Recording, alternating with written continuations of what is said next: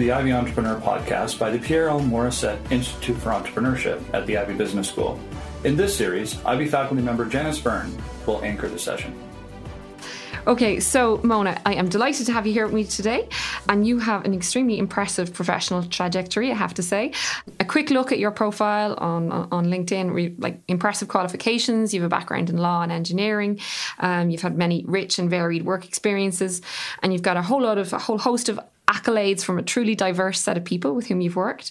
People referring to you as dynamic, eloquent, amazing, accomplished. You've been called an outstanding leader, strategist, entrepreneur, community builder. You really have an impressive resume. And before we kind of get into the meat, I guess, of some of the things that you're actively involved in right now, I guess I'd love to know, so you're apparently originally from Tilsonburg, just down the road here from us in Ivy. Just down the road. And Exactly. you've ended up in California. So how did that happen? Well, my parents were retired, both doctors, and they moved around a lot, taking these 2-year locums in different cities. And so we moved to Canada when I was perhaps 8 years old. Okay. Lived in Winnipeg, Newfoundland, finally moved to Ontario, and then settled in Tilsonburg, which is pretty much where most people who move to Canada will eventually want to settle into, right? Yeah. And so I guess I got a little bit of the moving bug in me as a result of that. And when I graduated from high school, I went to the University of Toronto for, as you said, engineering, then came to Western and did my law degree here. Worked in Toronto for a little bit and then felt the need to sort of explore more. Yeah. So after I worked in Toronto, I decided to move out to Calgary, worked there for a few years, and then made my way all the way to Vancouver. Worked there for 5 years. Wow.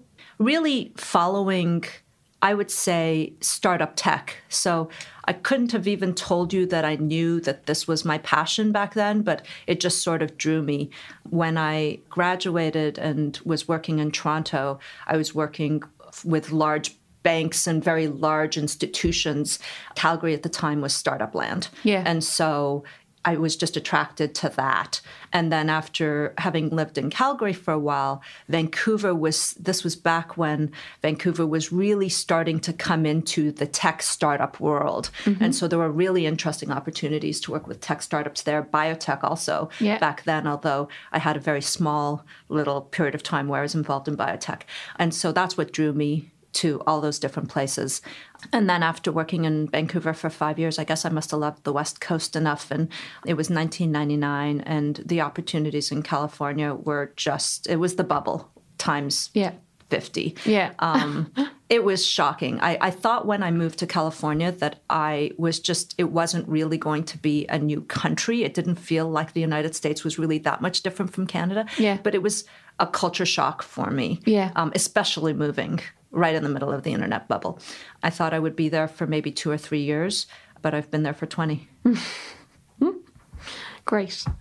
Life is what happens when we're busy making plans, right? We don't always know where we're going to end up, I guess. Totally. Yeah. Two things that really strike me in particular when I look at your bio is your open, unrelentless support, I guess, for nurturing women and diversity, and your parallel emphasis on delivering value in business and technology. So given your background, given selfishly my research interests and I guess the current economic and social climate that we operate in today, I'd love to talk to you more today about your thoughts and experiences of supporting women entrepreneurs in tech. It's one of my favorite subjects. Great. We're in the right place. So brilliant. Okay. So I guess, there's a long tradition of if we talk about Silicon Valley startups, there's a long tradition of male dominance there in Silicon Valley startups and the venture capital scene as well.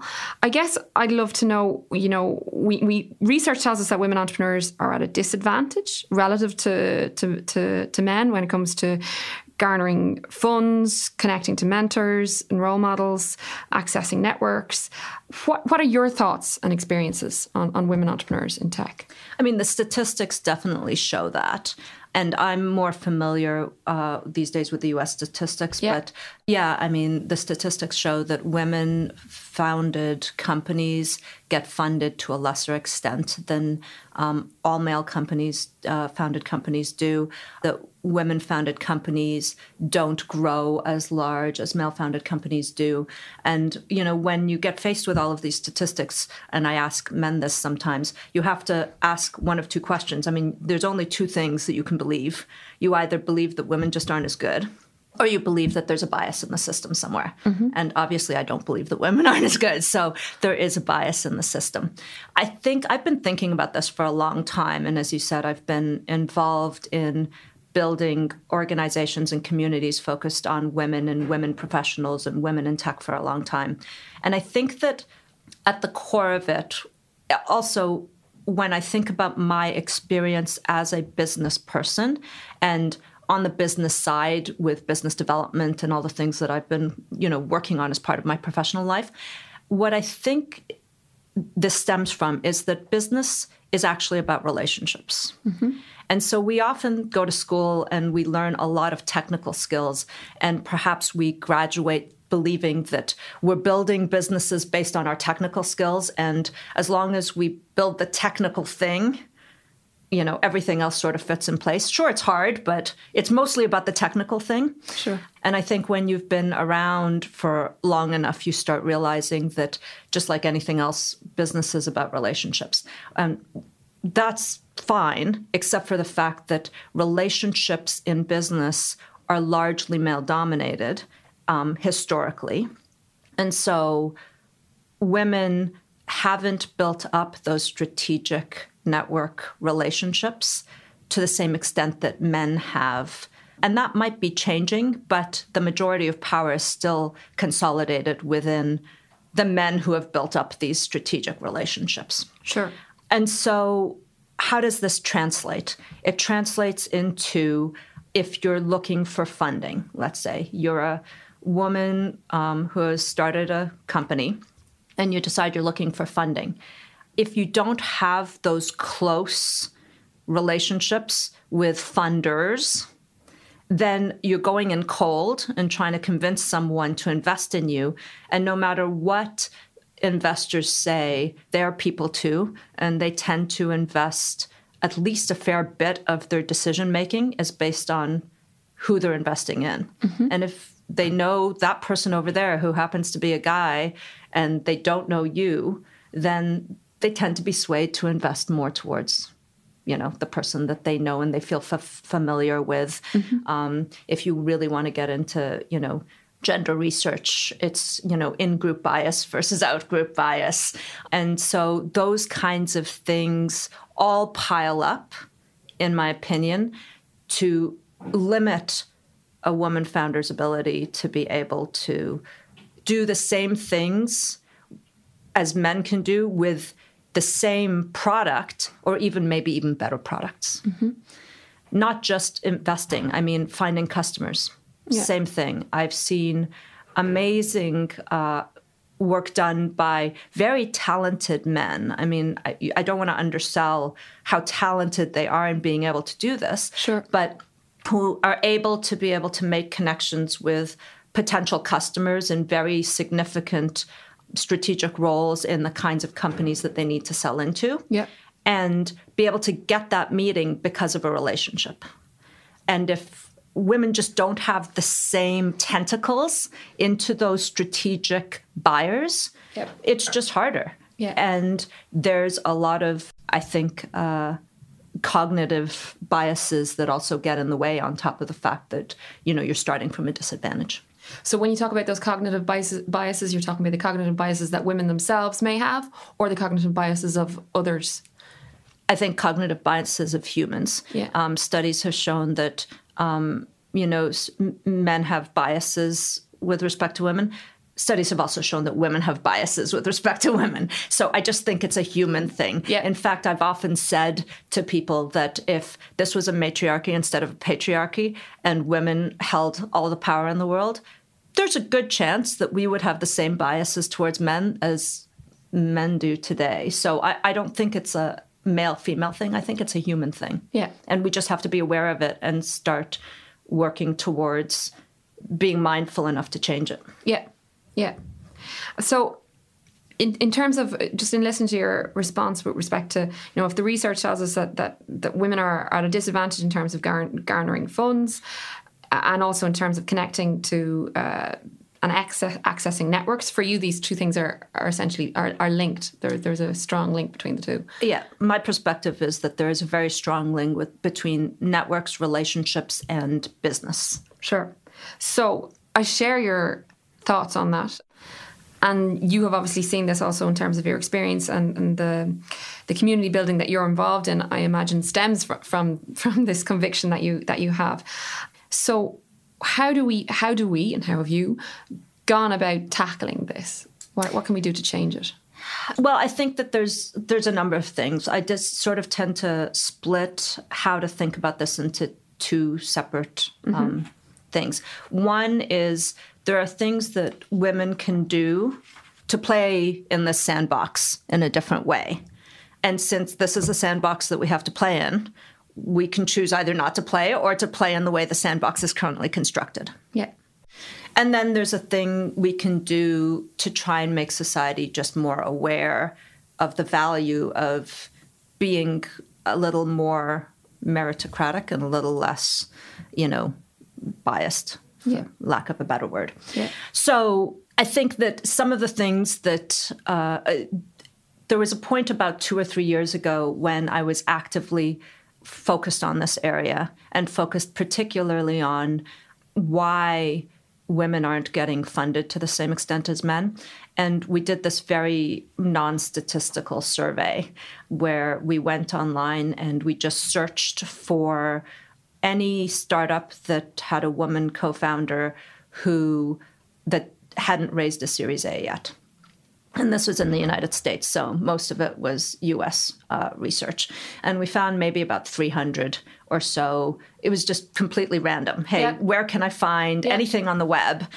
Wasn't trying to go in one particular direction or another. And then we categorized the 300 that we found. And what we found out is that over 75%, this was a while back, so I don't have the exact numbers off the top of my head, but over 75% of those businesses were focused on beauty, fashion, education, early childhood education specifically, and a few of them on women's health. And so one of the things that does, so, these are all prototypically female-focused topics. And one of the effects of that is you've got to look at those industries and say, well, are those the kinds of industries that get lots of funding or not? And by and large, they're not. In today's world, where we are right now in our current hypercycle, these are not the industries where a ton of the money goes towards. And so to the extent that women start up companies and businesses for really lack of a better word, prototypically female-focused topics that aren't necessarily very well funded, it makes a ton of sense that you're not seeing a lot of funding going to women-led businesses. So if we want to play in larger funding rounds, we should look towards thinking about businesses that are in different spheres. And, these women, when you look in their background, they're engineers, they're scientists, they have backgrounds in artificial intelligence, and they're using AI to create better makeup. And so it's not like they don't have a lot of deep technical skill and innovation. We are just choosing to apply it into industries that arguably aren't funded to the same extent as some other industries are. And so I think that's one thing that we can think about as we build the next generation of women entrepreneurs, trying to encourage us to think about investing our time and our business acumen in areas that the world demands more of, I guess. It makes me think of, it comes back to your point of the two options, right? So that we can play in the sandbox that's there, right? Or we can redesign the sandbox. And I guess it speaks to a lot of also there's current thinking, you know, so we had the kind of the lean in, the idea that, you know, which puts a lot of the responsibility on the woman herself and what she needs to do. There's also the thinking of that we can change the way, so you change the way you network, you change the way you do things. You know, there's research looking at how women network, how men network, how we use those strong or weak ties that are available and that are important to us, particularly in entrepreneurship. I suppose what I'm thinking about is this notion of, okay, well, if we say, well, maybe we need to stop talking so much about what women need to do. And I want to get back, and I do want to get back to that, but I got a whole bunch more things that women need to do. But yes, we can get back to that later. But how can we change or modify the existing system? What concrete things can we do to change that? Yeah, and that's really the much harder question. Yeah. And I think that's why you see a lot of focus on what women should do to fit within the current sandbox, because to change, you know, human habits is a much harder thing. I read a study that said that in the United States, maybe a couple of years ago or 3 years ago, corporate America spent $8 billion on anti-bias training, with, you know, the study suggested nothing to show for it at the end of the day. So obviously that's not working. Yeah. So when I talk about this, I talk about, and at the end of the day, if we're trying to change how people interact with each other so that we're getting rid of, it is a bias discussion. Yeah. That's what it is. Yeah. So when I think about and I talk about that, I try and remove it from a gender orientation, and I try and talk about it more in terms of just that this is, you know, this is how the human brain works. And if this is how the human brain works, how can we be aware of that and start consciously using our neocortex to change how we're thinking? Yeah. For the benefit not just of gender changes. So an example of this is that in business, engineers and salespeople in a company tend to go head to head on a lot of things. Mm-hmm.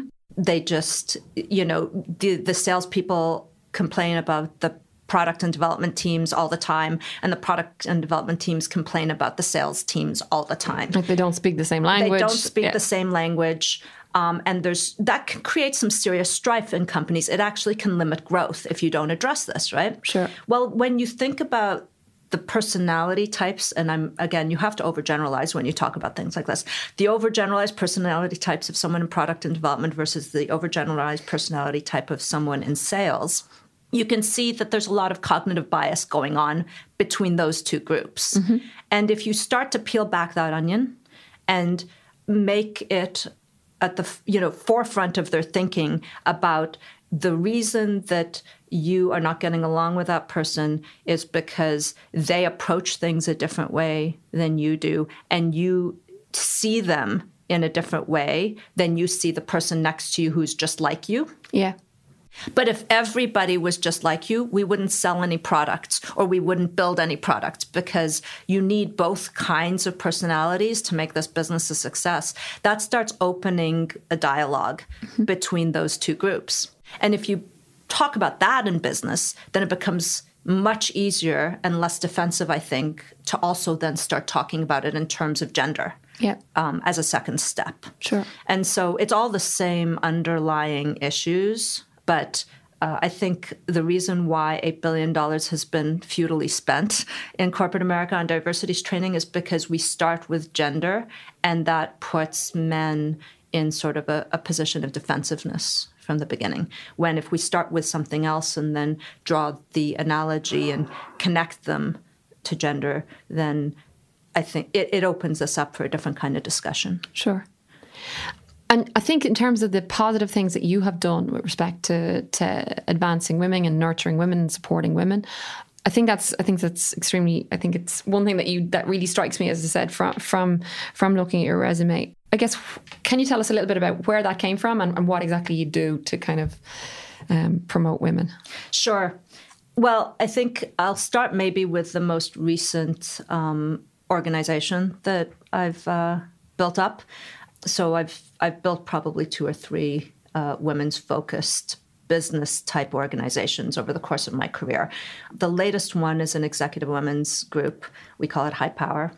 It started in Silicon Valley, and we're starting to slowly expand into other geographies now. But I love telling the story about how this came about. So I'll tell you the story about how this came about. It started, the aha moment that I had was I was at a startup myself. It was, a not too bad sized startup. We had just done a Series A round, so we were flying high. We had our new board members. They were VCs. They were men. They were everything that if you wanted to paint what you imagine about a Silicon Valley, they were exactly like that. And we were looking at a potential small acquisition. And so we brought that to the board and we presented it and they approved the acquisition. And then I got asked by one of the board members. He sat back in his chair, and we're on a podcast, so you can't see me. The audience can't see me. But imagine me sitting back in my chair, my arms stretched out wide, my legs crossed, my head thrown back, like I'm taking up maximum space. And in my deep, booming voice, I say, well, who are we going to use for outside counsel, for M&A counsel for this acquisition? And I think to myself, gee, that's not a very board level strategic question to ask, but you're my board member. I need to respond. And I tell them who our outside law firm is and, their credentials. And he says, and I swear this is exactly word for word, we should use Jimmy. Jimmy is the best M&A lawyer in the Valley. So you have to go find Jimmy. And in the back of my mind, I'm thinking, geez, we're a small little company that's buying a smaller little company, and I'm not quite sure I need the best M&A lawyer in the Valley. And I went home and I thought about this. And what I realized was I can't think of many times when I've heard a person in power who has control say in a room, I think we should use Beth. And I don't know where Beth works right now, but Beth is the best at X, and so we should use her. But I do hear that about men. So what I came to think about is that we women, I know no shortage of brilliant women who are incredibly successful in their careers, but we're tied to the title and the company. That's where we draw our authority from. And as soon as we leave that title or that company, everybody that wanted to talk to us no longer wants to talk to us. Everything that is about us is tied up to the title. And men don't, again, overgeneralizing, not all men are like that. There's a lot more men that I hear about who are just tied to what they are known for. And it doesn't matter. This board member did not know where this Jimmy guy worked right now. He just knew that Jimmy had to be the guy, right? Mm-hmm. And that's probably from a deep relationship, back to the relationship issue that we talked about earlier. Nobody's kidding themselves. They go golfing or something. That is the connection. But he's obviously close enough to want to bring him on board, but not close enough to know where he works. Sure. Yeah. We need women to step up and become more aware of building a brand around who they are and what they are personally known for, and less reliant on the titles and the companies that define their brand, essentially. Mm-hmm. And that's when I thought we need a different kind of executive women's group, a group that is focused on making sure that we're all challenging each other to do that and invest in our own selves rather than invest in continuing to be excellent at the work we do in the company itself. Because that's how you build the relationships. And that's how you start becoming referred to when you're not there in the boardroom, and regardless of whether you still have that one job or not. Mm-hmm. And that's how I think we start building out a different kind of paradigm for women in business. I think that's fascinating. And I think what I hear in that, though, is two things. And correct me if I'm wrong or I'm misinterpreting, but the power of that is not only insofar as saying, okay, ask women to step up and build your own brand and the things that you can do. But I'm also hearing, I guess, the community aspect and the solidarity aspect insofar as when we build this community, I become aware of those others who are really good in this area. And then when I'm in the room and somebody asks who can be, I can recommend somebody on that is absolutely. So there's two parts of this high power organization. One part is focused on us changing how we play in the sandbox. Yeah. By focusing on being known for something specific in and of ourselves. But the other part of it is continuing to build an incredibly strong network of women who perhaps think differently from other professional women in that we're solidly focused on being aware of who else is in this network and what else we can do for each other so that more and more people are known for that thing. Mm-hmm. So community has been a big part, and community building has been a big part of how I have spent over the years thinking about solving this diversity challenge. Yeah. I think that there are really important roles for women's groups to play as we're trying to level the playing field. And I know that there's a lot of backlash on that because then there's, how about people with 5 cats groups, we should have those and, everything else. And that's fine too. I also think that it's important to be able to play in a broader group of people and you have to know how to interact and navigate that. But there's, in a world where you're always in the minority, having a group of people who, again, are like you, get you, still that in-group thing, but then support you and make you feel like you've got that extra bit to be able to go forward is priceless. Mm-hmm. And by and large, people who are in the majority have that de facto. Mm-hmm.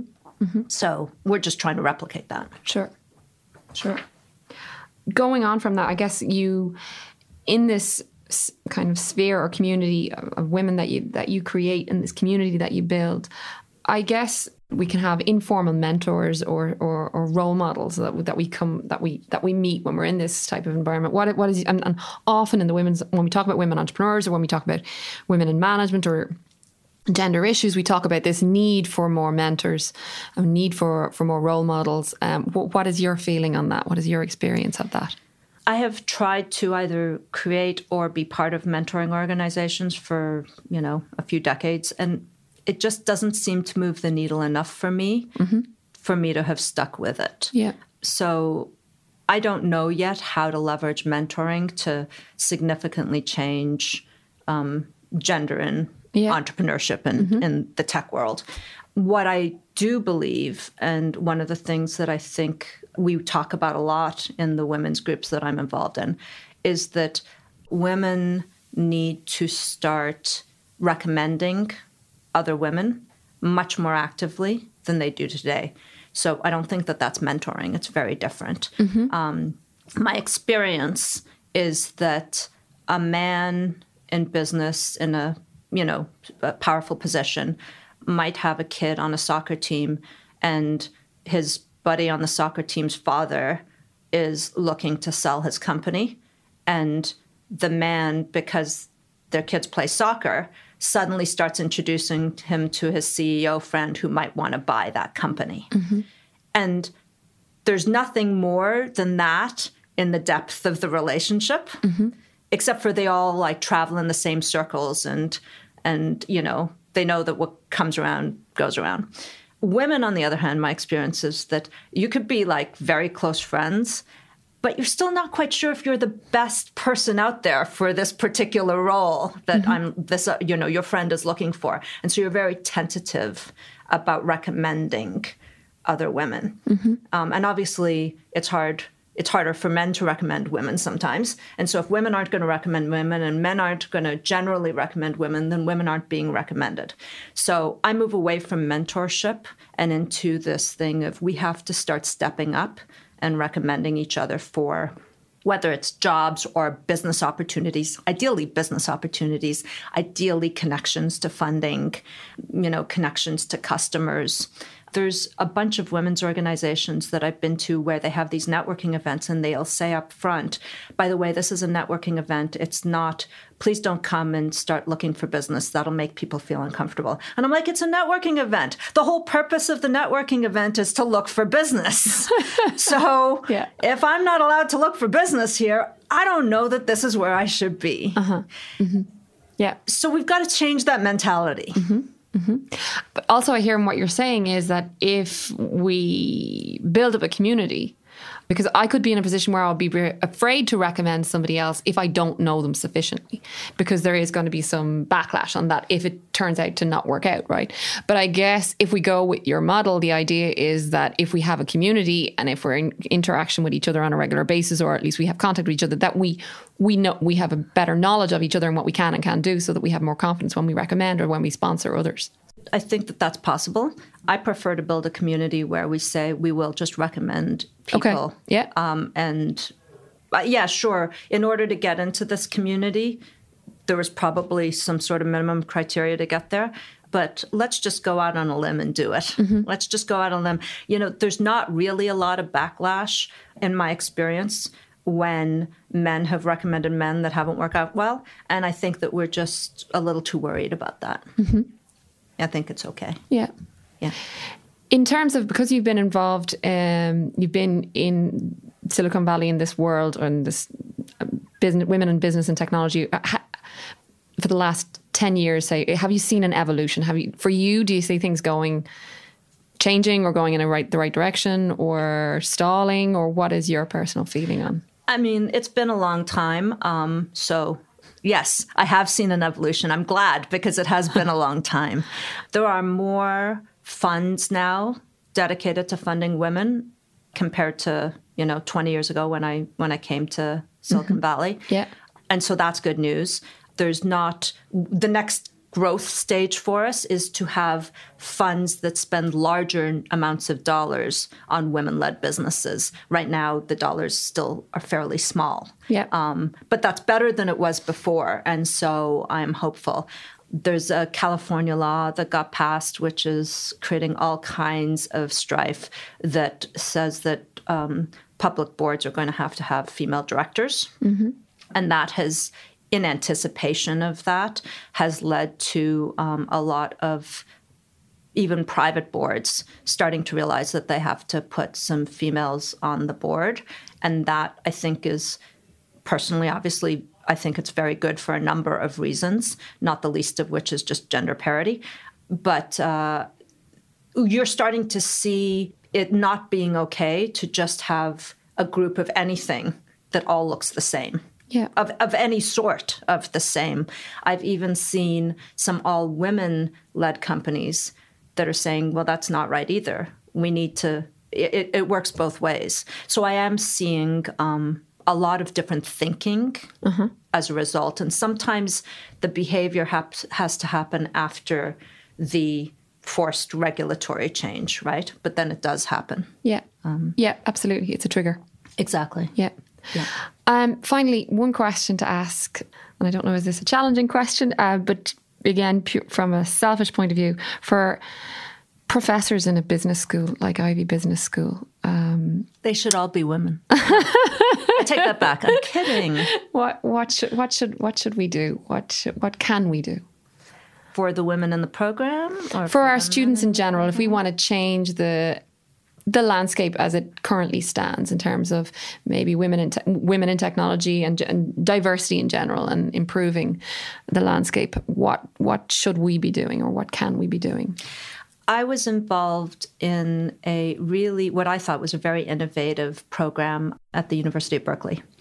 And they had, what was it? It was like a pitch session or a pitch, but they got people together, the students, and the first hour I got to present was explained cognitive bias. And then they broke out into groups, and the groups had to come up with a business plan or a product idea that would actually sell in the marketplace, that would help reduce bias and increase diversity. And it was a combination of men and women. And so it was really interesting because when they both started working together to create a real business that happened to have this as the goal of the business, and they only had 3 hours to come up with a high-level pitch, and they come up with 5 or 6 slides, and then they presented it to a panel of judges at the end, and they picked a winner, and they've got money. The ideas that came out of that were largely real businesses that operated today, some of which were funded. So they were good ideas, really good ideas. But more than anything else, I just thought it was a really unique way of engaging men in the conversation and thinking about it from a business perspective rather than just a social perspective. That was the most innovative, I think, thing that I've seen that might help. And a way to get everybody on board and everybody going in the same direction, I guess. Yeah. Cool. Brilliant. Thank you very much. It's been a serious pleasure to talk to you and to hear your ideas. I think we could probably talk all day. Yes. As I said, one of my favorite subjects, but thank you very much for inviting me. Thank you. You've been listening to the Ivy Entrepreneur Podcast. To ensure that you never miss an episode, subscribe to the show in your favorite podcast player or visit ivy.ca/entrepreneurship. Thank you so much for listening. Until next time.